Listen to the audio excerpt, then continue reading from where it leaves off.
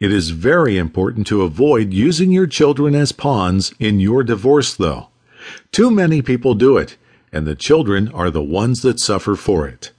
Keeping the children from seeing their other parent as a way to get back at them for the hurt they have put you through is common. That is a way that many divorced couples punish each other. Yet the children are the ones who suffer from it because they are missing out on that relationship.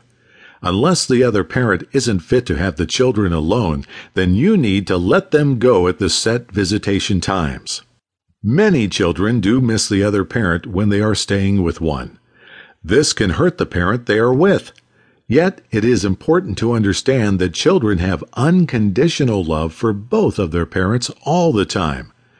Allowing the children to call the other parent when they miss them, or even as a standard ritual before bed, can help to relieve their anxiety.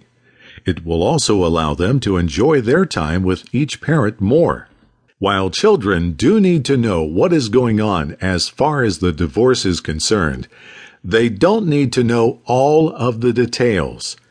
Important issues that have to be discussed between the parents should be done privately. Remember that little ears can hear a great deal, so make sure they aren't even around when you are talking about sensitive issues.